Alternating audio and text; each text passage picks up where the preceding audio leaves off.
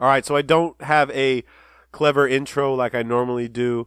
This is not going to be our standard witty, funny, insightful NBA podcast today. This is all going to be about Kobe Bryant, and we're going to talk about how we're all feeling the same way. January 26, 2020 will go down as the saddest day in sports history. All right, folks, you're now tuned in to the follow-through with Clips and Drew, the True Players broadcast. Today is going to be a little bit different, people. We're doing this podcast with some heavy hearts. Drew and I have we haven't seen each other since Saturday. We haven't spoken. We both kind of went ghost over the whole Kobe and Gigi situation, which you guys know we're going to talk about. But first, before we start this podcast, I want to read off the names of everybody that was on this helicopter. I want to do this just we're going to be talking about Kobe for most of this, and I just wanted to show the respect to everybody else that passed away, to let them know that they're acknowledged, and I'm sorry that we're not going to be talking about all of them on this show, but I just want to show respect to John, Carrie, Alyssa Altabelli, Christina Mauser, Sarah and Peyton Chester, Aura Zabayan, and Kobe and Gianna Bryant. Drew, I'm pretty sure that January 26, 2020 will be known as the saddest day in sports, if not one of the saddest days in global history, not just American history. I have been at a loss for words for the past 4 days. I've been dreading doing this podcast, Drew, just because I want this to be so perfect, and I wanted to put my feelings and what I wanted to say eloquently so people can understand how I'm feeling, and I can't. Yeah. I can't. I have been so, I don't even think sad's the word. I've been crying for 3 days. I have been locked up in my house for 3 days. I've had people concerned about me for 3 days. Yeah. And I'm still at a loss for words. So I apologize if we ramble a little bit on this. There are no notes, and we're just going to go off the cusp at this. Yeah, man, this is, my heart's racing right now. Because this makes it really, really real. It's real. Yeah, that we're doing a fucking podcast about this. Yeah, Sunday was a rough day, man. Rest in peace to all those names that you mentioned. It's just so tragic. I think, maybe, if we jump right in, I won't be able to carry a conversation very much. So I think maybe we might start off with how you heard the news as it broke that Sunday morning. Do you want to go first? Sure. Okay. For those that don't know, I work on the weekends at the most busiest restaurant in San Clemente. I've been there for a long time. We're a family there. We have the best brunch in town. We are packed on the weekends.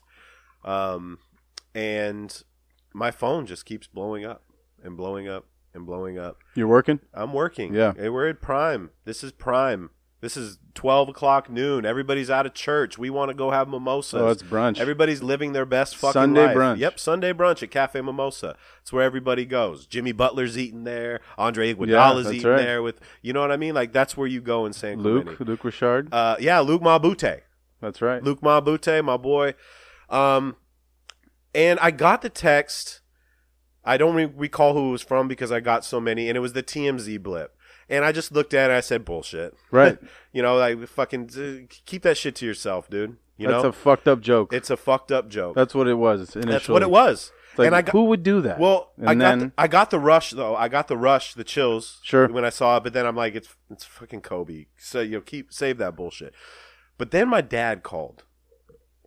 And my dad knows I'm at work, knows that I'm not going to pick up, and he calls.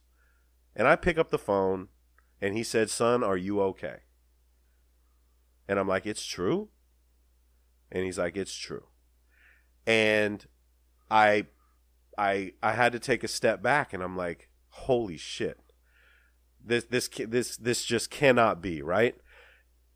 And meanwhile, it's the busiest day of the week in the restaurant. And I tell one of the girls that I work with all girls, all lovely girls, women, I love you guys. And I had to go to my table. And I went to my table of a family of 4 and who were excited to be there. It's Sunday, want to eat. Yeah. And I say whatever I say, my intro that I always say. And all that was coming out of their mouth was like nothing. Right. And I just remember all 4 of them looking at me, and I asked them, I said, can you guys just give me a second? Like, I just heard Kobe died in a helicopter crash. I need a minute. And they said, go take a minute. And I went to the back and I took a deep breath, and I had to go to, I just went to Instagram. I opened up my phone, and there's 36 missed calls and 25 text messages. Our group chat was on fire, and I'm like, this is happening. And I cried. I did. It was pure adrenaline in the back. And then I realized I'm still at work and I have to go to work. And I go back to the table that I was just at, telling them that this happened. And they said, so what's your favorite mimosa? What do you like to drink? And that's what I said in my head. I'm like, you know what? Fuck off. Right. And I don't want to be here. No, and I don't know. Yeah, that's rough, dude. It's rough. And everybody in my town, everybody knows that I'm the basketball guy. They all know that this is my life, that this is what I'm passionate about. This is why my phone kept blowing up. And then when I was making a coffee or something, trying to figure this shit out, my girl Monique at work said, Ian, she's like, she looks at me and she pauses and she said that Gigi was on the helicopter, and that's when I fucking lost it. And because I said when they said Kobe died, the first thing I said is I hope his family wasn't on there. It's the first thing I said, and then they said 5 people, like you said, Drew. Yeah. And like I'm like, oh shit, this is gonna. I hope those girls are safe. I hope they're okay. And then she said Gigi died, and I went to the back, bro, and I fucking hit the wall so hard.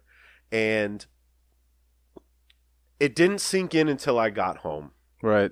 Where I wept like a baby. I haven't wept like that in a long time. And so many emotions were coming through me that, and I'm grown, dude. I've seen some shit in my life, dude. And I came home and I cried like a little baby. And I thought, and we'll get into it a little later, but this shit has hit me so hard, Drew. Yeah. So hard. How about, what were you doing? Man, I don't know what I would have done if I was quite thankful that, you know, when it all was said and done, that this happened to me on a Sunday, because I don't have to work, you know, on Sundays. I don't know what I would have done if it would have happened to me in the middle of a work day. I was planning on having a nice fucking day. I had just gotten, there's a little coffee shop across the street. Casey and I my girlfriend go down, grab some coffee. We're coming up to the house, like she wants to go walk on the beach on Coronado Island. I'm like, let's do that. That sounds great. Sounds like a good Sunday. I got to edit our podcast that we did on Saturday, the day before. I'm like, cool, as long as we're back for that. I was like, you know, there was some sports on I think I wanted to watch that night. And then, you know, then the first thing that happened was we were sitting on the couch, like literally planning this out, like looking for restaurants to go eat at. And I got a text from, I think it was John. It was our group chat. I think it was John, the first one. And then they just kept coming. There was just more and more text messages. I'm telling Casey sitting right next to me, I was like, they're saying that Kobe just died in a helicopter accident. And I've known for a long time that Kobe likes to travel via helicopter. I mean, shit, man. The man lives in Newport Beach. You know, the easiest way to get into downtown Los Angeles is Calabasas to Mamba. Yeah, is by helicopter. Mm-hmm. And so, you know, the first thought was, oh, shit, like that could be legit, because I know how frequently he takes his helicopter places. And then this is really where I think I'm thankful for social media for being able to give us this story as quickly as possible, but I'm also like really not thankful, because the moments trying to figure out, like you said, when you first hear it and see it, whether or not it's bullshit until it's factual, were excruciating. I'm sitting on the couch and I'm just like refreshing Twitter, and refreshing Instagram and trying to go to CNN on TV and Fox on TV and ESPN and just trying to break in to see if this is actually a fact. And I don't know how long it was before I found it on Fox, actually on television, on Fox News. And then more and more confirmations kept coming through. I don't know how long that period was, but like, I don't know how much I breathed during that time trying to figure this out. And then, you know, the first thought, like you had mentioned, was there's 5 people on this plane. And I thought, oh, fuck, like, please don't be the whole family, right? And then it went to 9, and I was really nervous that the whole family was on there with, you know, maybe a couple other people. You know, when it was found out that at least one of his daughters and all these other, you know, beautiful kids and their family were going to practice, it was just, it's heart-wrenching, man. And it's just so sad. So I think I went definitely into like a state of shock for a while, and then I just started, like, when I thought about his family, and he's got a fucking 7-month-old baby that'll never know him, dude. Right, and like that hits hard. Mm-hmm. So,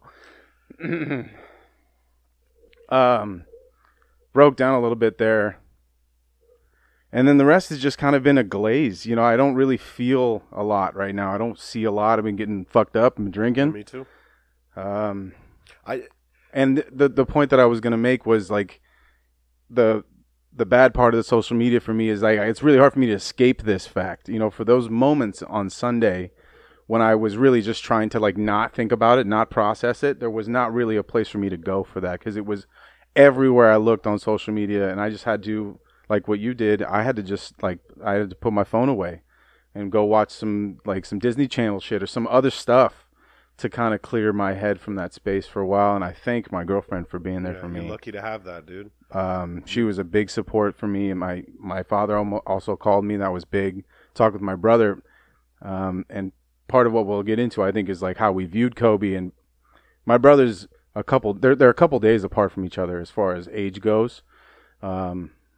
And so having someone almost the exact age as my brother and someone I looked up to pseudo fashion as a version of a brother, you know, as much as I wanted that to be true, to die at that stage is just was really, really tough for me to take.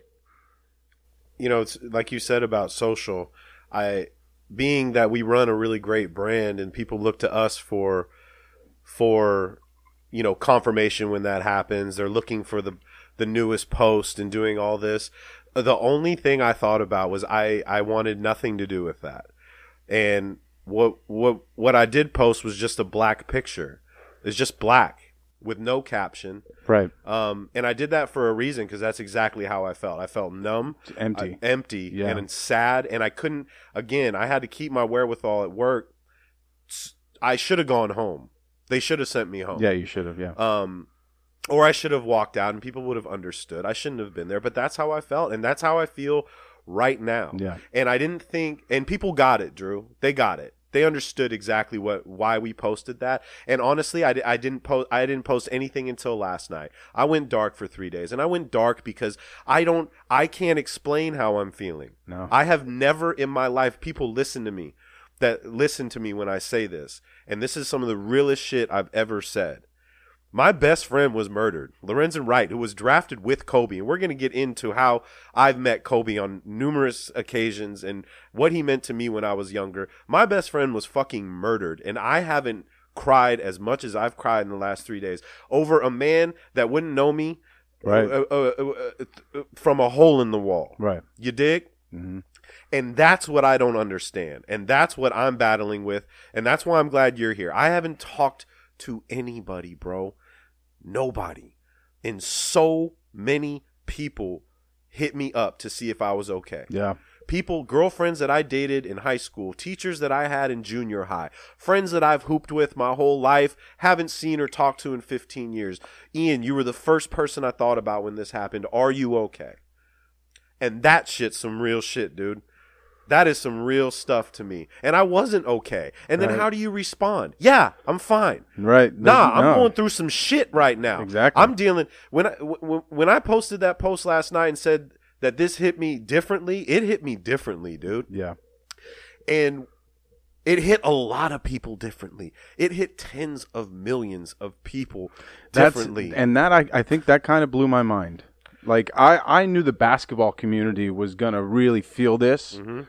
Mm-hmm. And maybe it was naive of me to not think that, Kobe was much larger than life. I knew that he was involved in so many other things outside of basketball, but I just didn't realize how many people knew and had an opinion of him. Just globally, I didn't realize that. I understand that the NBA is a very, very well watched sport around the globe, but it shows. I think it speaks to the man is the impact that it's felt throughout. People that barely watched basketball games know this man and felt a feeling of loss. I think it's insane to me. It blows my mind. I think Gigi had a lot to do with that. Oh, I agree. And not saying that people wouldn't care if Kobe just died. I'm just saying we saw the relationship that they had. It's obvious when you look in Gigi's eyes that she loved her dad, man, admired her dad, and he speaks and spoke so fucking highly about her. And, it's something, and it's still going on today. Drew and I haven't watched basketball. We haven't watched one fucking game. I don't want to watch basketball. I can't imagine those guys that were asked to play. Right? I don't know. I think they were only – it was too late, bro. Like, they had to play.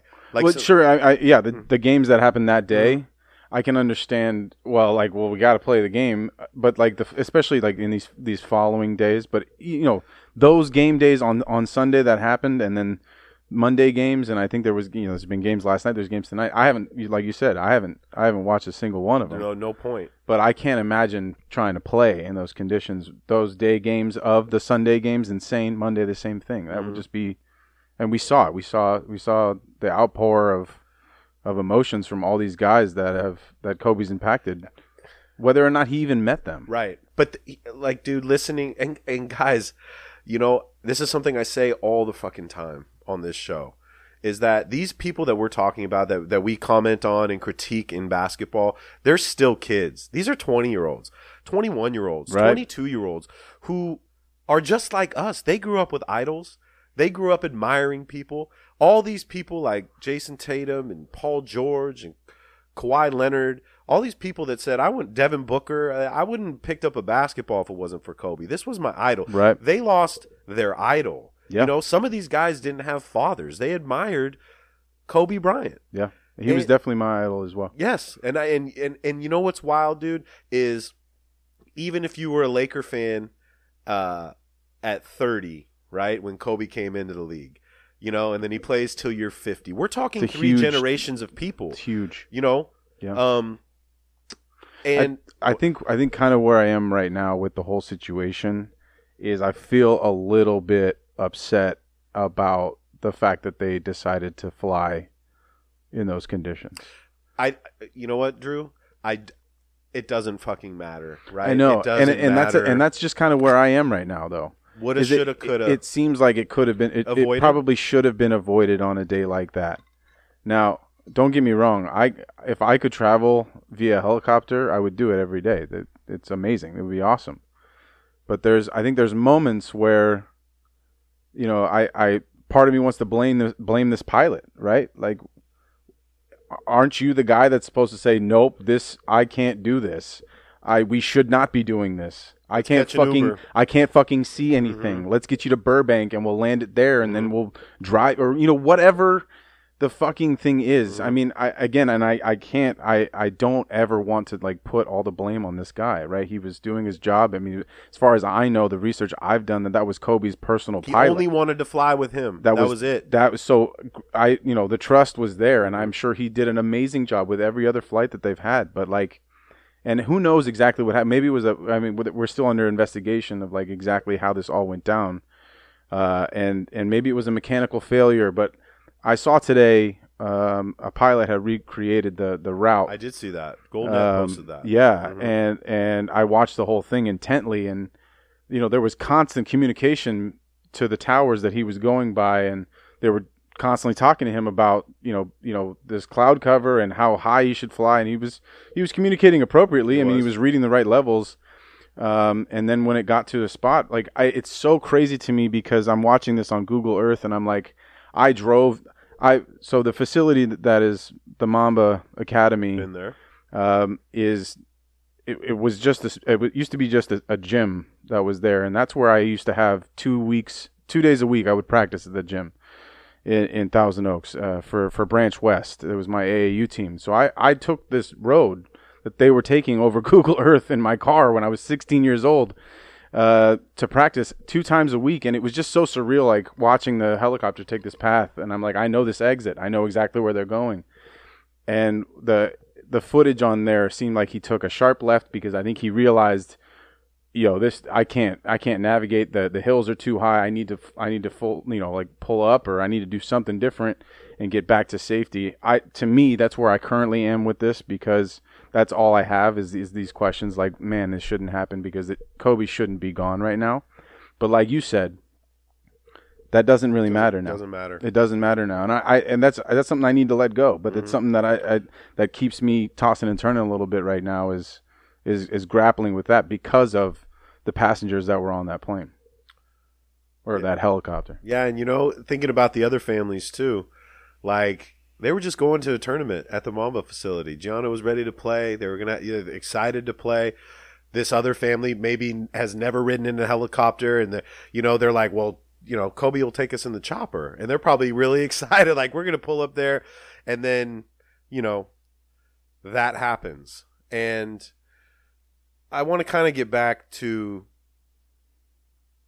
if you want to see how important this man was, I mean, that's why I had to stop on the social. When you see, me growing up, Shaq was larger than life. Shaq was, and still is. I mean, he's Shaq. He's the biggest, meanest dude you'd ever want to see on a basketball court. And we're seeing all of our idols, Tracy McGrady, Kyrie Irving, Shaq, EJ, Jerry West, Doc Rivers, all doing the same thing that we are doing, crying and sobbing because this happened. This goes to show you what kind of man Kobe was. And I want to explain to people that don't live in Los Angeles, because it hits different in Los Angeles too.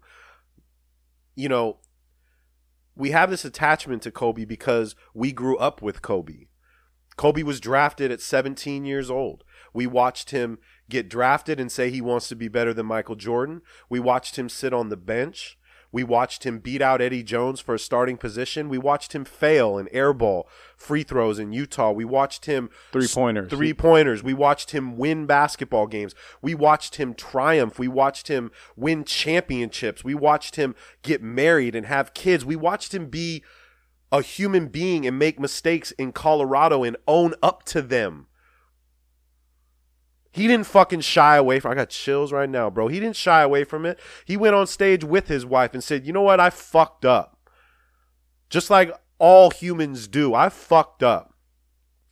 And he took it on the fucking chin and went back to playing basketball. And then we watch him score 81. And then we watch him win another couple titles. And then we watch the Christmas Day game meeting Shaq for the first time after all their beef, and we couldn't wait to see it. And then we see him tear his Achilles, and then we see him come back and score 60 points in his final game like a true god does, and walk off the fucking court. And then we watch him.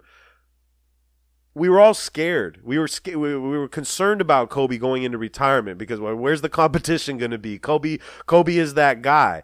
Where is the challenge for Kobe? And he took it gracefully.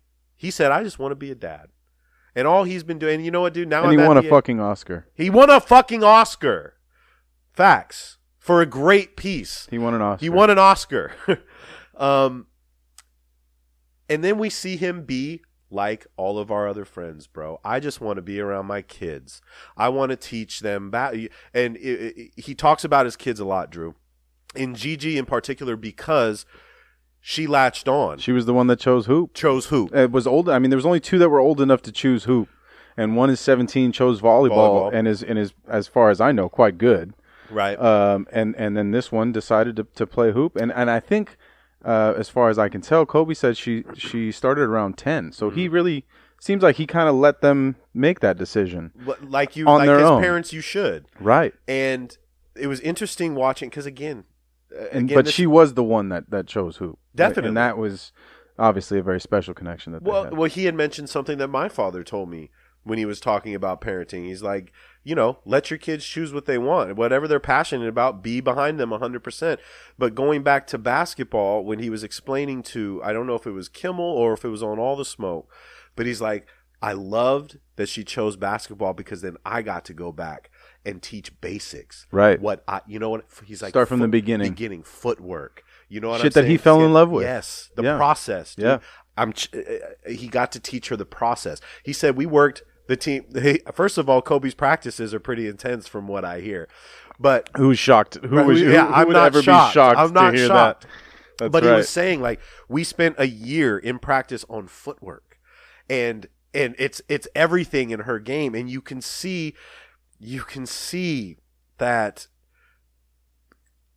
That clip of Kobe at the Nets game, dude, and they're sitting courtside, and he's explaining, like Gianna's asking him questions, and he's explaining, and there's a point when she's explaining to him something, and he looks at her, and he's like, "Yeah, That's yeah, it. like you get it, That's yeah, the that's one. what I'm talking." Exactly. And back to like growing up with him, like Kobe is not much older than me, Right. and I had some really great experiences. I was blessed enough. For those that don't know, I was a ball boy for the Clippers for a long time. And when I came home on Sunday, dude, I went through some of my old stuff, and I found this newspaper article that was written about me, right? And they were just talking, because I had dude, I was a ball boy at 12 till I was 20. Yeah. I had a really great childhood when it comes to basketball, and that's why I'm still doing what I love to do, doing this. But this article was written because I finally got to work the FILA Summer Pro League, and the Pro League that was held at the Pyramid in Long Beach. Like, it was hard for me to get there. I didn't have a license. Like, I had to pay people to take me. Well, yeah, that's not close. It's not close from where I grew up. Right. And I'm reading it. And it was asking me. They were asking me like what I wanted to do after being a ball boy, and I was mentioning like I was quoted as saying I want to get into public relations or marketing with the Clippers. First of all, the title of the article is "Rice is having a ball this summer in Long Beach." Rice is my last name, and it says, and I've told this story on the podcast, but it says since he has such an up and close view of the game, Rice gets an accurate read on some of today's players.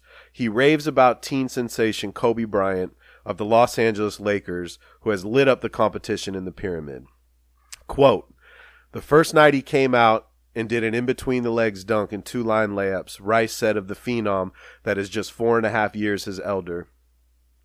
From that moment on, I knew he was going to be a superstar basketball player." And then it goes into talking about Shaq coming to the Lakers, and it's a good article. I'll post it if you guys want to see it. You should definitely post that.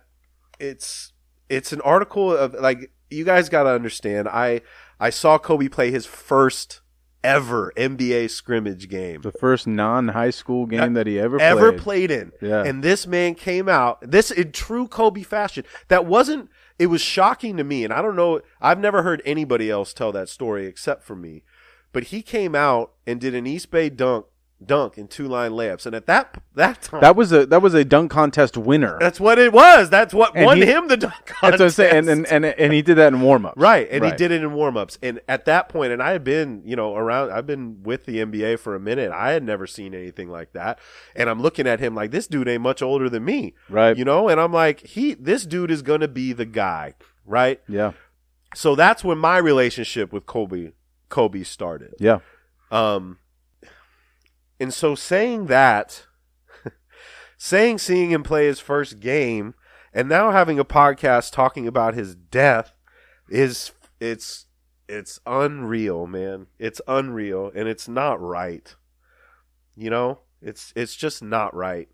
And to see that this guy had so much ambition, and he called it as a fucking, and mind you, at this time, The only players that were coming out from the NBA were the big boys. Garnett did it the year before. 6'10", savage. Moses did it. 6'10", like big body boys. This dude comes out at 6'5", like, yo, I want to be Mike. Yep. Mike was his idol. And his focus from the day he came into the NBA was Mike gave us the blueprint. Mike gave me the blueprint. And I'm going to do better than that. Right. I'm going to replicate it. And do it better. And then try and do it better. Right? Yeah. So, and it's shocking to me that and I brought this up to Drew earlier because I don't know how to explain it, but so many, like I said, so many people hit me up and asked if I was okay. And I'm not a Laker fan. Right. Okay? I'm not a Laker fan. I'm a Clipper fan. I rooted against Kobe constantly. Yeah. I had to. I rooted against him and I hated the Lakers. Right. Because I had to. Did I enjoy watching him play? Of course. Kobe played because of people like me. Like, I'm going to, let me go out here and drop 60 on you. And being a real Clipper fan and watching the Lakers win championships and Kobe and Shaq win rings and it was hard, dog. Yeah. It was really hard. But growing up in LA, I watched every fucking Laker game because I wanted to watch him lose. I saw all of his games. And I have one more story that I've told before. And this was a great experience. And this is something that will stick with me forever. Now, Lorenzen and Kobe were friends. They came out in the same draft. Yeah. They were in the same city. They had a really good relationship together. And Lorenzen and Kobe would work out. And I would go to the workout. I'd go to World's Gym at Venice Beach with Lorenzen and work out with Kobe and Lorenzen. And we formed somewhat of a relationship or whatever. He knew I was the ball boy, and like there was great conversations. And he brought his trainer out from Philly to work him out all summer. And that transitioned into when the preseason started. Like Kobe knew who I was, and I was the guy that got everybody the numbers. If they wanted a girl's number, I was the guy they sent. Oh, like a chick in the crowd? Yeah, whoever it was. Cheerleader, fucking chick in the crowd, whatever it was. Until I brought a girl, Tara Gregory, to the game, who I took to prom one year, and Maurice called me over to get, I think it was Maurice. It was somebody on the Clippers. I thought it was Maurice Taylor. But he's like, hey, dude, go get that guy. I'm like, dude, that's my girl that I brought to the game. Chill, bro. Hands off. And she's too young anyways. I don't think it was Maurice Taylor. I forget. Put him on blast. Yeah, because I think Mo listens to the show, and I don't think it was him. I'm forgetting. But and Kobe knew me, and this is pre-Vanessa, and I forget who the girl was, but I went and got the number, made sure that he had it afterwards, and as we were walking up to the parking lot, but Kobe had the new Beamer, and I knew he liked music. Lorenzen used to tell me all the time that Kobe couldn't go out, so Kobe would sit in the hotel room and write rhymes. He'd write too young to do it. He wasn't 21, couldn't drink. It was either the gym or I'm writing raps. Right. And I remember that I was asking him, like, what are you banging right now? He's like, Reasonable Doubt. And I said, dude, and that's Reasonable Doubt had dropped like a month earlier or whatnot. Jay-Z's first album. Jay-Z's, right? Yeah. I'm dating myself. No. But that was a banger. He's all, you ain't heard this yet? No. And we sat in his Beamer and in the parking lot, and he played a couple cuts, and I'm sitting in the front seat, and we're just bobbing our head. Like not a care in the world. And it wasn't like I'm with Kobe right now doing this. Like it wasn't that big of a fucking deal. Right. Well, he was still relatively unknown. Yeah, but rookie. It's like I'm with one of my sister's friends. Sure. You know what I mean? Just a little bit older. Listening to some new hip hop. Yeah, and that's a memory that will stick out. A lot of people can't say that, dude. And that stuck out with me for a long time. And then Kobe and I had our beef. I've mentioned our beef a little bit because then after he won the dunk contest, kind of acted like he never didn't know me. Well, a lot of faces. He meets a lot. I get it. A lot of places. I get it. And so I took that to heart a little bit because I always judged basketball players that I met on how they treated me. And Kobe was definitely getting on another level at that point. So I kind of held a grudge for so long, and then they kept winning, and it made me even more upset. But you always respected him, right? His game and his craft. Always, dude. Because I'm a basketball player first, and nobody outworked Kobe, and Kobe made sure that you knew that nobody was going to outwork Kobe, and I always wanted that on my team. I always wanted a Kobe on my team, but we never got that. And and there was that time where Kobe was going to be a Clipper.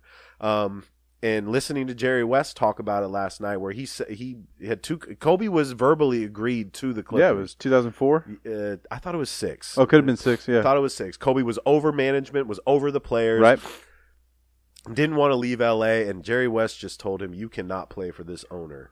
And Jerry West took this really hard too, because he felt like he was a father figure for Kobe. I'm sure he was. I mean, I guess I can start with my relationship to the Lakers. Runs a little deeper than my relationship with Kobe, because in my household, my dad was a diehard Laker fan. So I was aware of all the greats that came before Shaq and Kobe, because at the time when I was growing up, I was born in 1989. Kobe's drafted in 96. I was 7 years old. Young buck. And that was really 7, 8 years old was really as I was becoming cognizant and able to remember guys and be like, oh, that's Michael Jordan. Oh, that's Patrick Ewing. Oh, that's Kobe Bryant. But I had the history passed down to me from my father. So I very much grew up a Laker fan, and Jerry West, Elgin Baylor, Gail Goodrich, even George Mikan. My dad's focus was mostly on the West era, because that's when he grew up and that's when he fell in love with the Lakers. So as soon as I was 8 years old, Kobe was immediately my favorite player. Always admired Jordan, but Jordan didn't seem like a real figure. Jordan, at the time when I became aware, was just 6 rings, 4, 5, 6 rings. You missed that. I mean, I did. When he was having those the first three-peat, I was just I wasn't paying attention to anything. Right. The second three-peat, I caught the end of, and really that's. Michael Jordan sparked my love for basketball, but Kobe carried it through. And so there's very few moments that are tied to basketball that bring me joy that are not related to Kobe Bryant, right? I was lucky enough to be born at that time to literally witness his entire career in its full. Like, I watched pretty much every game Kobe ever played. Pretty much. From the time I was 8 until the time he retired in 2016, which would have made me 27. I think the thing that's most amazing to me, obviously he was an amazing basketball player, and watching him develop over those years was nothing short of remarkable. But the thing that really resonates with me is how different he became towards the end of his career. It would have been really easy for him to rest on the laurels of having 3 rings with Shaq and scoring 36 points a game. And that wasn't enough. Exactly. Mm-hmm. And those years where that's really where my tie to basketball was formed, was in those years between my ages of 8 and 12 was really, I love this game, and then it confirmed it, and I was all the way in. Then you started is playing. My favorite, right? Yeah. Exactly. All that happened during that time, and that was all during the time that the Lakers were winning, and Kobe and Shaq were all glorious. And then through my adolescence was really when, in high school, when he went through that drought where Shaq was gone, the Lakers chose Kobe over Shaq, and shit was not really working, for all those years. And instead of taking the route that he could have very easily took, and just said, fuck it, I don't give a shit. I'm not going to work with anybody. Nobody's on my level. I'm just going to score 36. Or go somewhere else. And I mean that in this statement. Mm-hmm. He could have averaged 36 points a game anywhere he wanted to in the NBA. But instead of that, he chose, for whatever reasons, to stay with the Laker organization and become a different person. He became a true leader. And that's something that's not easy, knowing what we know about Kobe, right? He grew up in Italy, moving from town to town, being someone that was foreign essentially in his home nation, and not being able to make friends and have long-lasting relationships. He was naturally an introvert, and part of the reason that he fell in love with the game of basketball is because it was always around, and he didn't have to speak a different language to do it, and he could just, obviously his dad's influence, of course, and growing up with the game, all of that, but he fell in love with it on a deeper level. And so it's understandable to have that knowledge of him and be like, okay, I get why he wasn't like the ultimate team guy. He was just an introverted guy who just did his stuff, did what he wanted to do, loved what he did, and focused on it, and expected everyone else to be doing that too. And I think throughout those early years, it's easy to think of how difficult that personality would have been to be on a team with. I mean, as a guy I'm not built that way. Unfortunately for me, I wish I was. I'm built more like Shaq. Like, I want to have fun. I want to, be around my teammates. I want to joke around. And then, when it's time to work, I'm ready to put in the work. But I very much separate those two things and want to be on the joyous side of things. So I never really understood Kobe from that aspect of the dedication, the grind. And it's something that he's illuminated to me over the course of my life, and something that I'll take with me every day moving forward, and hope to achieve even a portion of the level of drive that he's displayed in his life. But the transition that I'm talking about, I think, is what confirms him as a legend for me, and as an icon, is because he's always evaluating his weaknesses on the court and then off the court, because he changed the way that he interacted with his teammates and became a leader and a mentor, not just to the guys that in that locker room that he was able to go to a finals with and lose to the Celtics, unfortunately, and then win 2 in a row after that.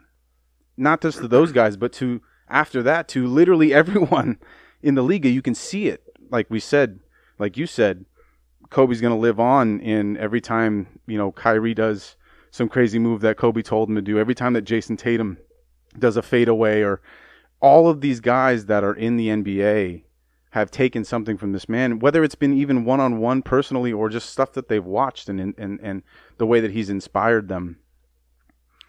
And that's something that I didn't see for him, to be honest, right? Can I tell you something, though? Yeah. There was a quote from Phil Jackson that made so much sense, and this will put everything that you're saying in perspective.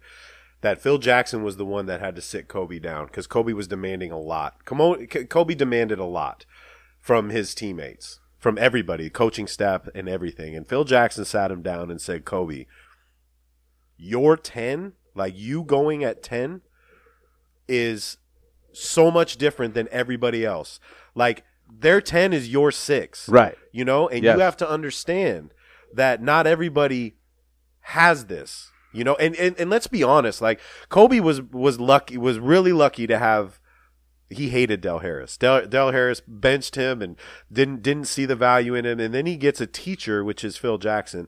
And Phil was kind of telling him that you need to start teaching. Be more open. Your 10 is your 7 is somebody else's 10. So I think he took that to heart. Yeah. And that's when he started taking players under his wing. Yeah. And teaching. And, we always said, like, if I was D'Angelo Russell, I would be in the fucking gym with Kobe. I'd be banging on all day long on his door. Right.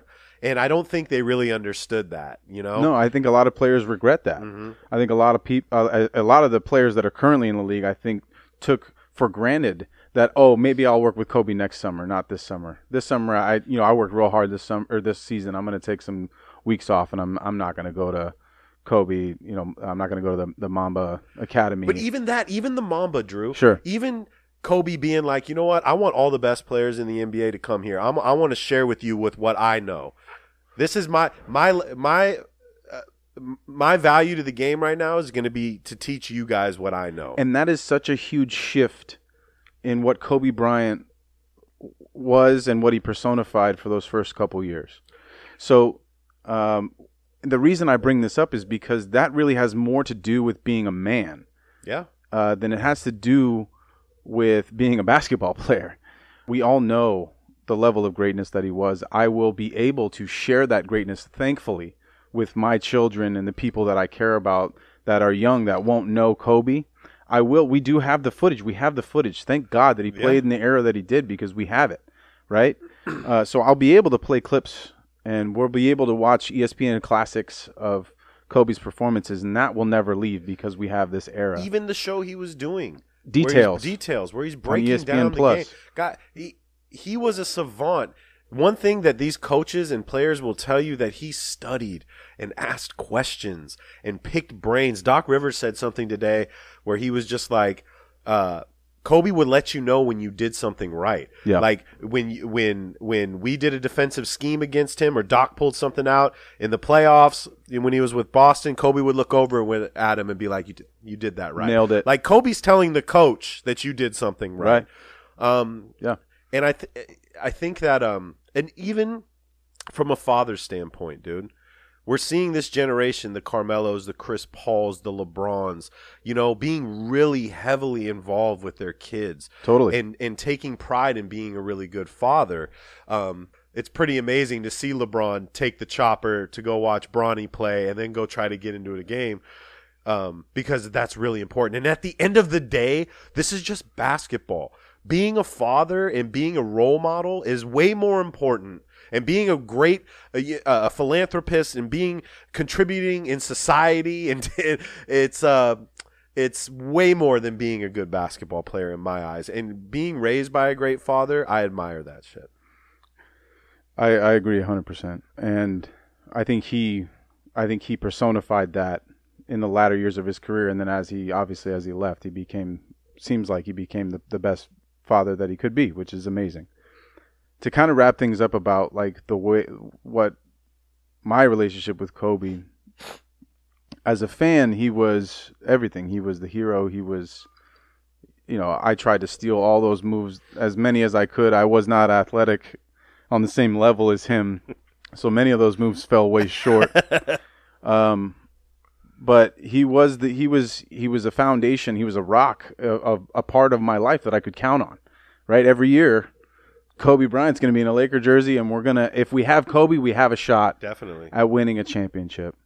And that's something that, I definitely have lost, since his retirement, but, since his Achilles, it's been a lot of years where it's like, well, fuck, I don't, as a Laker fan, I don't know if we have it this year.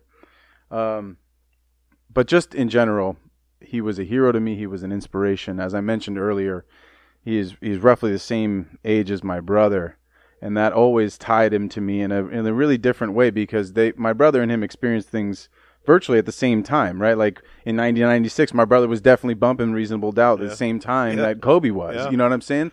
And my brother was a really special athlete in his younger days as well. And so, to me, Kobe was always like some fictional extension of me and my family, because I loved him. I watched every game that he played, and my dad and I both yelled at him many times when he wouldn't pass to the guy who was wide open and took the three, but we would also cheer when he would hit that fucking three with two guys on him and save the day. So Kobe will always be special, and will always go down, in my book as my favorite player that ever lived.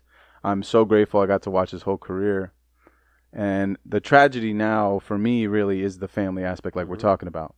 That's what really continues to make me sad, is not only do we lose out on seeing the next chapter in Kobe's life, which I think he was going to be great, amazing at. Great, whatever he was already doing a lot of things, but it was just the beginning for that shit. And I really am going to miss out on seeing another jersey with the name Bryant on the back be out there shooting hoops. And his daughter, she was crushing. She was killing it. So that's devastating. That is just so devastating. The fact that he's got the family, his wife and the three other daughters, really, really, it's hard for me to get past that. But I did want to, I was sitting there, I'm thinking about like what I need to say about here. And I think I did a terrible job of representing how much Kobe did for me and mental. I just don't know if I have the wherewithal right now, but I was able to jot down some stuff as far as Lakers go, because Magic Johnson has said it on multiple occasions, Kobe Bryant's the greatest Laker.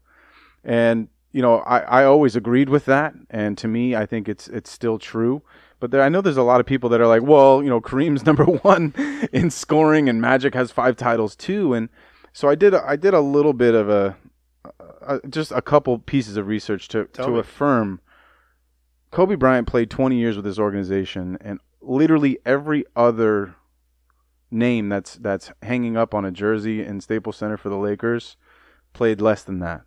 So there's that, number one. 20 fucking years with this organization, 5 titles. Obviously, I still think he's the greatest. Jerry West only played 14 years with the Lakers. That's still a long time, though. Kareem only 14. Magic only 13 years, even though there was a 4-year gap in between. He probably would have played all those years. Shaq only 8. Wilt only 5 years with the Lakers. Worthy, 12 years. Elgin Baylor, 14 years. And the reason I think that actually does justice to me is that it's, yes, maybe some of these players had some different accolades. Obviously Kareem, number one scorer, but he spent 6 years with Milwaukee before he became a Laker. The only one, I think Jerry West and I think Magic are the only 1 and 2 that could be considered greater. Magic has 5 titles, but to me, Kobe will always be the greatest Laker. In my eyes, dude, there is, and I had this conversation today with my boy Lauren. You can say Jerry West, you can say Magic Johnson, but until you've met, Kobe fans are a different breed, dude. Different breed. I mean, we saw it the day that this happened. What happened outside of Staples Center, and he embodies Laker basketball, man. And you know what? Most of these people that are in love with Kobe, they didn't see Jerry West, but I didn't see Jerry West play. I heard stories, and yeah, he was great. These kids can go to YouTube, bro, and see exactly who Kobe Bryant was. And I mean, as of now, too, with everything that happened, it has to be. Yeah, I am 100% fine with the logo changing to Kobe. I am 100% fine with nobody wearing 24 or 8 again. I am 100% fine with putting 24 up in every single arena in the NBA. And I think all NBA players, there's already been 3 million people have signed a petition saying the logo should go. Every NBA player, we're seeing people change their jerseys right now. Changing their jersey Anybody number. that has 24 or 8 is switching the numbers. Yep. They get it, man. This is so much bigger than basketball. And that's such a cliche quote to say, because people say that all the time. It's bigger than basketball. It's bigger than and this is, dude. We're seeing this, and we're going to see it in the next coming days. Just how much of an effect and an influence that this man had on men, women, and children. Like, I can't believe that on all 7 continents, this man is being praised and loved. And how Kobe affected me, and obviously it affected me in a certain type of way, is no greater or worser than how it affected you, or how it affects LeBron James, or how it affects the kid in the Philippines who just loves Kobe Bryant. Whether he was the best friend in the world, whether you've never been to a Laker game ever in your life, whether you've sat in his car and fucking banged Reasonable Doubt, we all share this, and we will all share. This is the shit that I never understood. I mean, I got it. I remember my mom telling me, like, JFK dying to her and to our nation was huge. I remember where I was. Yep. She knows what she was eating. She remembers being at school. Martin Luther King dying, like, Magic getting AIDS. Like, these are big things. Yeah. Or getting HIV, excuse me. But January 26th of 2020, this is going to go down. I know I will never forget. Never. That was something I wanted to bring up too. Is I think part of the reason why so many people. I mean, it's just so shocking, right? Like, he's so young. This shouldn't happen, and there's no transition, right? There wasn't like, Kobe was in a crash. He's in the hospital. There was no time for us to. It was just he's dead, right? There was no. He might pull through. He might not. He's in critical condition. There was no time and space for thought. It was just one moment he was alive, one moment he was dead. It was so final. But what I was trying to say was, in global events that are this shocking, the only 2 that I thought of that were this well known was like Princess Diana. My mom said that when she died in a car accident. That was out of fucking nowhere. Mm-hmm. Everyone knew who she was. Right. And that was out of nowhere, and people felt a tremendous amount of loss here, all throughout America, where we have very little connection to that woman. And then Magic Johnson, because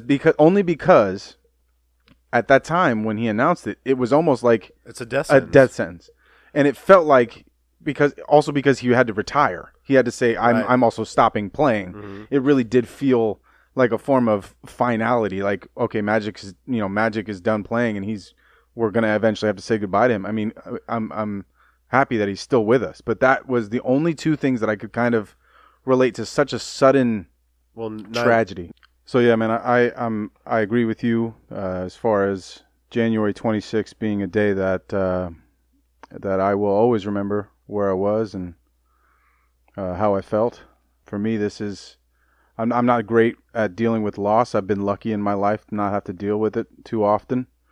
I don't know how long this is going to take for me to get through. I'm definitely still not, not near the ending of the grieving process. This is still fresh, bro. Yeah. This is still something very new. And I think the tributes that are going to continue to pour out are things that I need to go through. I mean, watching Shaq and watching all these guys have their emotions, right on their sleeve, and I'm so proud and brave. I'm happy that they're brave enough to share that with us, because it's helping me go through this process as well. So because they're dealing with the same thing. Oh man, I can only imagine how it must be for those guys that truly were friends and had built amazing relationships with him. That just can't be. It's just a guy that did seem so invincible. It's just that's just not. And I'm afraid that I'm not doing justice to this, because it is so fresh. So maybe we'll have some time, some reflection, and we might revisit this down the road, because I do feel like this is probably going to come up for me, especially, if the Lakers, God, it feels so fucking weird to say it, like if the Lakers go on to win a championship or something like that this year, there's no way that that it's going to be attached like forever. Like and I don't even know how I would process. I think I would weep. I would too, though. If we won the title, and it would be such something I've been striving for 10 years, something I've looked forward to, this moment where we're actually in contention and we have a good team and things are moving the right way, and then it's like this happens and it's like fucking cancel the season as far as I'm concerned. And I feel the same way. Nothing that a championship doesn't matter anymore to me. Like as much as excited as we were for this season, like there's a part of me, and I told this to my boy Lauren, that I'm like, you know what? If LeBron pulls off a chip this year, I'd be fine with it. I'd be completely fine with it. Mm-hmm. And if I'm anybody playing in the NBA, I'd be really scared of LeBron right now. Really fucking scared. I think a lot of fans around the nation are going to rally around this Laker team naturally. I think we'll become kind of America's team for maybe the first time, because there's a lot of Laker haters out there. Oh, yeah. I mean, just like the Patriots, there's a lot of Patriots haters out there, a lot of Spurs haters out there, a lot of teams that are really good get a lot of haters. But I think this year it's going to be a lot of, okay, Lakers, it's all right to win it. And a quick note to LeBron: when Kobe passed Michael to go into third, the all-time scoring list. The game was stopped, and and Kobe was given the game ball, and there was a ceremony. Everyone stood up in the crowd and clapped, and I think it was an away game. I think it was a game we were playing somewhere else. It's in Philly. No. I'm talking about when Kobe did it. LeBron had this momentous occasion happen on Saturday night, where he passed Kobe Bryant to become the number 2 scorer, or number 3 scorer all time in NBA history, and he had to immediately be forced with the death of the guy that he passed, an idol of his that he passed. So LeBron, I'm definitely feeling for him, because this is supposed to be a very joyous moment, and it's never going to be forever. As long as he remembers this moment, it will always be tied to the death of one of his best friends and his idols, and that is a tragedy in itself. So. I want to say, LeBron, congratulations first and foremost on your career and what you're continuing to do on the floor.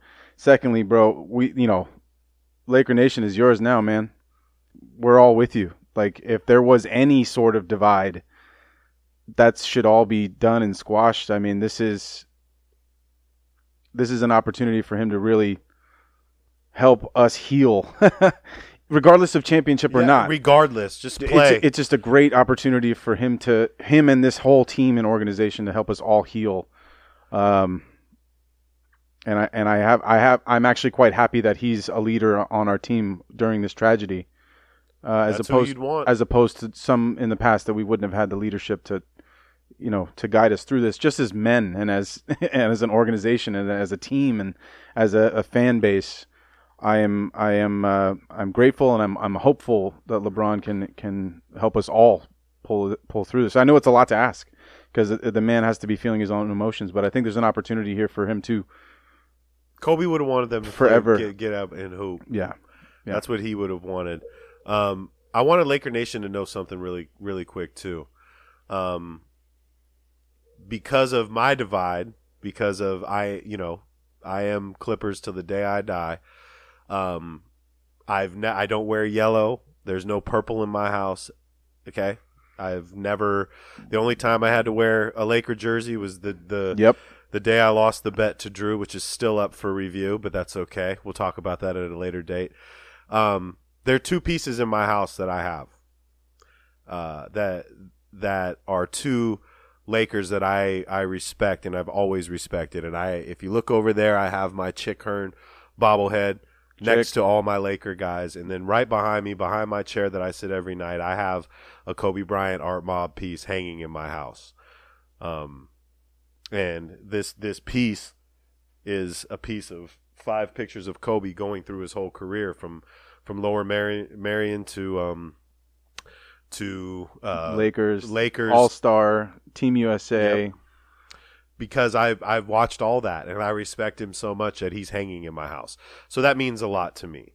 And I kind of want to sum this up from me personally. There is no silver lining in any of this shit that happened. There is no, some people commented like this was God's plan and God doesn't make mistakes. Well, you know what? He made a fucking mistake. And I don't care if it's blasphemous. I don't care if people get mad at me for this. He made a really big mistake in this. And there is no silver lining. But if I can take away anything from this, Drew, the thing that gets me, that's gotten me the past 3 days was this. They knew they were going to die, dog. They knew it. In a plane crash, in a helicopter crash, you're going to die. And I just know that I knew Kobe knew the moment, and I would want Kobe. I think Kobe took it like a champ. He knew this was going to happen. And you know what? I'm going to be with my daughter. And and ESPN reported that they found the bodies hugging, embracing. I knew that he protected his daughter, and he wasn't scared. Kobe probably took it like the champ that he was, the fearless man that he was. And even facing death, I think Kobe faced it like a champ. Like, fuck it, let's do it. I got this. And Gianna, I got you too. And the only silver lining is this, dude, that he got to go with her on this next chapter in their life, that they got to do this. They got to go out together, because I think Kobe wouldn't be. I don't know how. I can't imagine how Vanessa feels. I can't imagine how the family feels. And just seeing that their relationship together, I don't think Kobe would be the same Kobe if he lost his daughter. And absolutely. And he stayed. So that's my silver lining in this, if there is one. Mm-hmm. And also, it all pretty much everything in my life comes back to Lorenzen. To my boy that's been gone. It's gonna be 10 years in July. They were homies, and I'm just hoping that maybe that. And Lorenzen lost his daughter in 2010, Sierra. She was 11 months old. I'm hoping that that they're all up there. And there was that meme, and I'm laughing because it was a meme because it was so Kobe, Kobe walking into heaven like asking, "Where's Will Chamberlain at? Let's play one-on-one." Right? And that's the only positive thing I can take from it, Drew. Yeah. And what I will know is this, that for forever, his name will be echoed in gymnasiums and in street ball courts and classrooms shooting paper into trash That's what cans. it is, man. That's why I posted that. And that's how it's going to be forever. Forever. Well said. I think the only comfort that I have right now for myself is that I was a witness to this man's greatness. And as long as I have the breath, if given an opportunity to share that legacy or to try and be a better man, father, all of that, husband, right? Because I don't, I give a shit about my jump shot right now. Mm-hmm. in regards to basketball and just in life, I think what I'm going to be excited about is sharing Kobe with people that might not have, as we grow older, hopefully, knock on wood, being able to share that with people and perpetuating his story and his legacy that we know will never go anywhere. You know, his rafters, his jerseys are going to be up in the rafters forever. People are always going to see him, and they're always going to see him on the records and you know, all these different NBA records that he has and where he is and the greatness of him, but also, you know, off the court as well. I think that Mamba Academy, he set it up, and it, you know, we talk about legacy. That's literally touched by Kobe's hands, and I think that'll move forward and continue to grow. I hope, I pray. But just knowing that we all have a little bit of Kobe with us, and we're able to share it at a moment's notice, gives me some comfort. Going off of legacy, I haven't spoken. I spoke to my dad for a moment, and I spoke to my mom for a moment, who was checking up on me, and I haven't spoken with them since Sunday, which is not like me. But my mom did send me an email, and she wanted me to read this, and this is perfect for exactly what you're saying.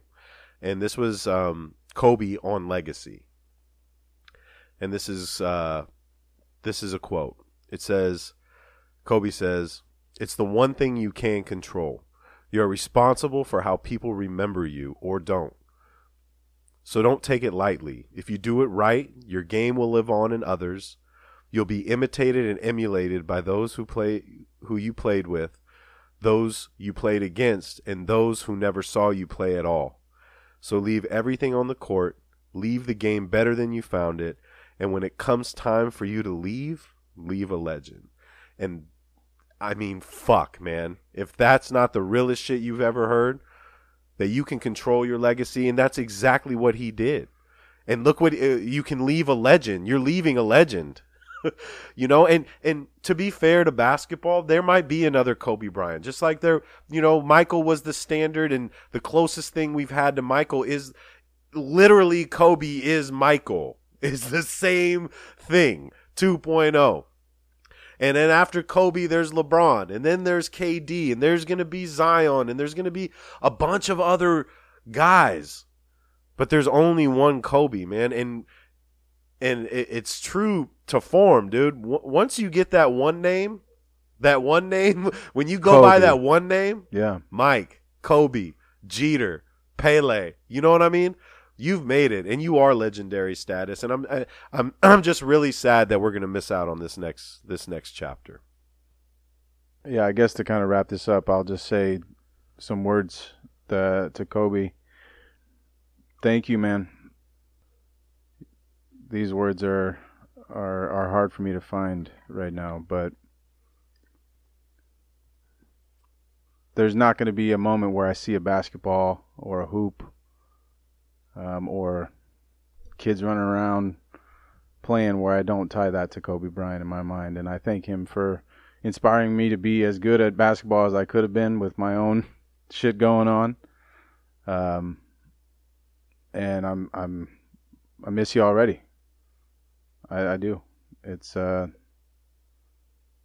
thought we would have some more decades together, for real. And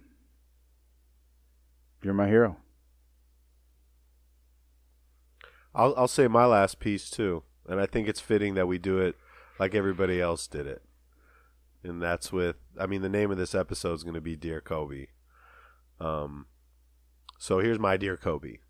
Dear Kobe, I enjoyed rooting against you for 20 years. I enjoyed watching you evolve and turn into something so much bigger than we thought, that we didn't see. Jerry West saw it, you know. He saw it early. Thank you for inspiring the next generation of hoopers, you know, to be some version of you.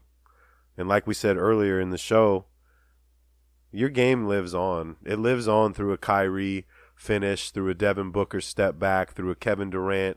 You know, it's going to live on through all of these players. And inspiring me to know that basketball comes to an end, and you have to be ready to embrace it. And you have to find something that that's going to keep you going and keep you like motivated and keep you inspired. And this is why we do this pod. Guys, we do this because of basketball. We love fucking basketball. There's nothing else in this world I love more than basketball. And that's something that we share with Kobe. Kobe was so passionate about the game, and we can all be passionate about the game in our own ways. It can be photography, it can be coaching, it can be analytics, it can be podcasts, it can be anything.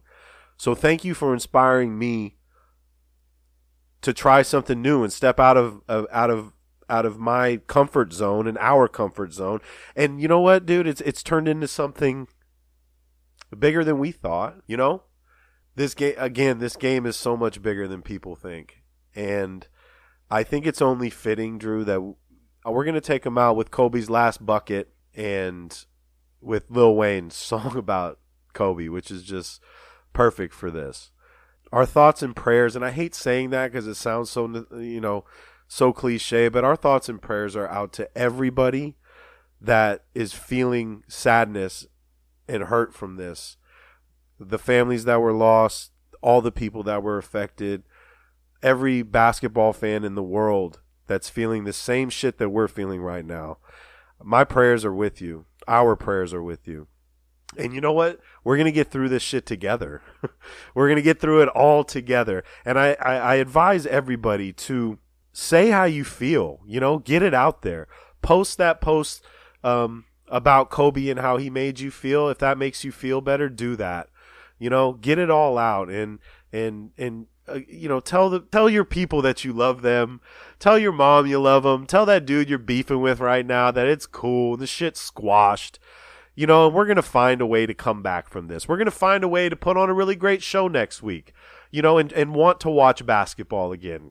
Because I need another 4 days, dude. Yeah, I want 8 days of mourning. I want to take 8 days, Drew, and then we owe it to everybody else that we got to come back to. We got to have the Mamba mentality when it comes to this fucking podcast, because we can't sit. But that's what he would want. Absolutely. Right? Absolutely. So that's what we're gonna take you out with. Ball is life. And I think it's only fitting that we do one crumpled up piece of paper. They can advance the ball and shoot a three Kobe. no matter what. Here's Bryant, 2 free throws for 60. He has 6 60-point games in his career.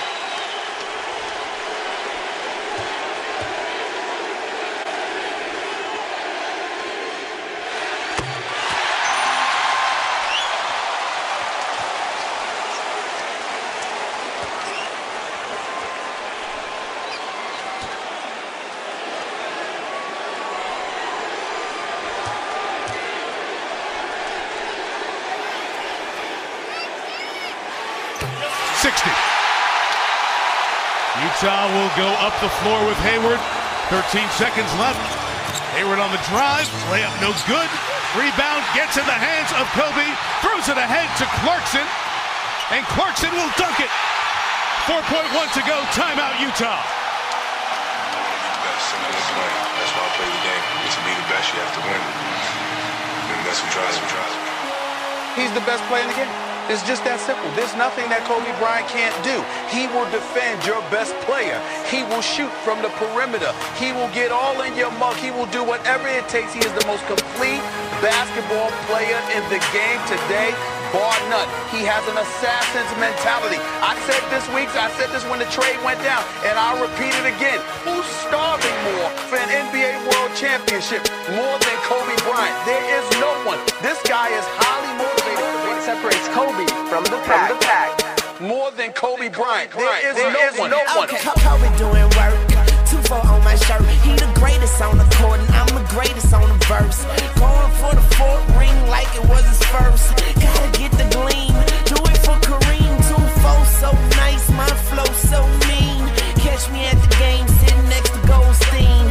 Kobe Bryant Nikes, purple gold strings. Kobe in the game, dunking on the whole team.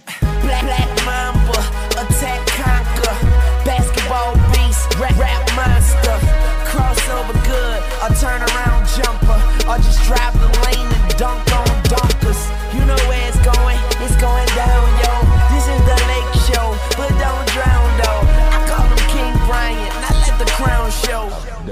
I'm just lost for words. I mean, he's amazing. Pass me the damn ball, I don't need a pick at all. And don't worry about my shot, cause I'ma get that off. Yeah, I drops 40 on your double team. Then I drop 81 on another team. Yeah, you better guard me with caution. And watch I work them like an auction. No such thing as exhaustion. No time for resting, cause I don't take breaks. I just break records. And I prefer the ball with 3 seconds. And I bet we gon' win it all in 3 seconds. You did? That is a guarantee apparently. And please tell your defense, don't ever man-to-man with me. Double team, triple team. You defend to sickle me, but I never let them get to me. Literally, step back and give them a 3. Ain't no defending me. One guy's certainly envious of the way Bryant's played lately, LeBron James. I've been quoted saying that he's definitely the best player in our league. To me, in my eyes, the best scorer in our league. And it's, I mean, I don't know if it's not another guy in this league that can accomplish some of the things that he's doing right now. Never take a day off. Catch you at the top with the key and get a J off. Baseline, FaceTime, tongue out like 2-3. Even 2-3, gotta love how I do me. Practice while you sleep. Practice in my sleep, straight out of high school. The brackets ain't for me. I will be jumping over you like I got a mattress at my feet. And all Phil Jackson says you better be passing it to me. I put the master in the piece, attack you like a beast. And I am starving for victory, and that means I'ma eat. And when they ask you who's the best, then the answer should be me. Who's the best player in the NBA? Oh, it's still Kobe Bryant. Really? Why? Because you never know what you're going to get. Call me Mr. Clutch or Mr. Automatic. I can post them up, all of them I'll go get the alley. I'm going for the ring, I'm going for the ring. I went to Beijing and came back with the bling. Who they want? They want Kobe. And what he want? He want the trophy, the victory, and the glory. No Shaq, no Robert Horry. Now break them off, Kobe break them off. Yeah, you better beware the Laker dog. Yeah, just give him the ball and he take it off. Yeah, oh he probably dishing it to Gasol. Yeah, I'll give it to D-Fish on the wing. Yeah, or just let Lil Ariza do his thing. Yeah, cause I'm great and so is my team. Yeah. But don't you wanna be the great? Do it for magic, it's showtime, baby. I see nothing wrong with doing it 4 times, baby. I'm the best, yes, and he the best, yeah. Don't worry, LeBron, get him next year. Now what's defense to an assassin? Killer instinct, murder the basket, then steal the ball back, hold it for ransom. It's more than a game, this is a passion. Been the all-star, been a champion. Free throw line, you hear him chanting. MVP, MVP, Kobe Bryant, aka MV me. In knee deep, smash in knee deep. Whoever he is, he can't guard me. He can't guard me. So there you have it. The overwhelming answer was Kobe Bryant.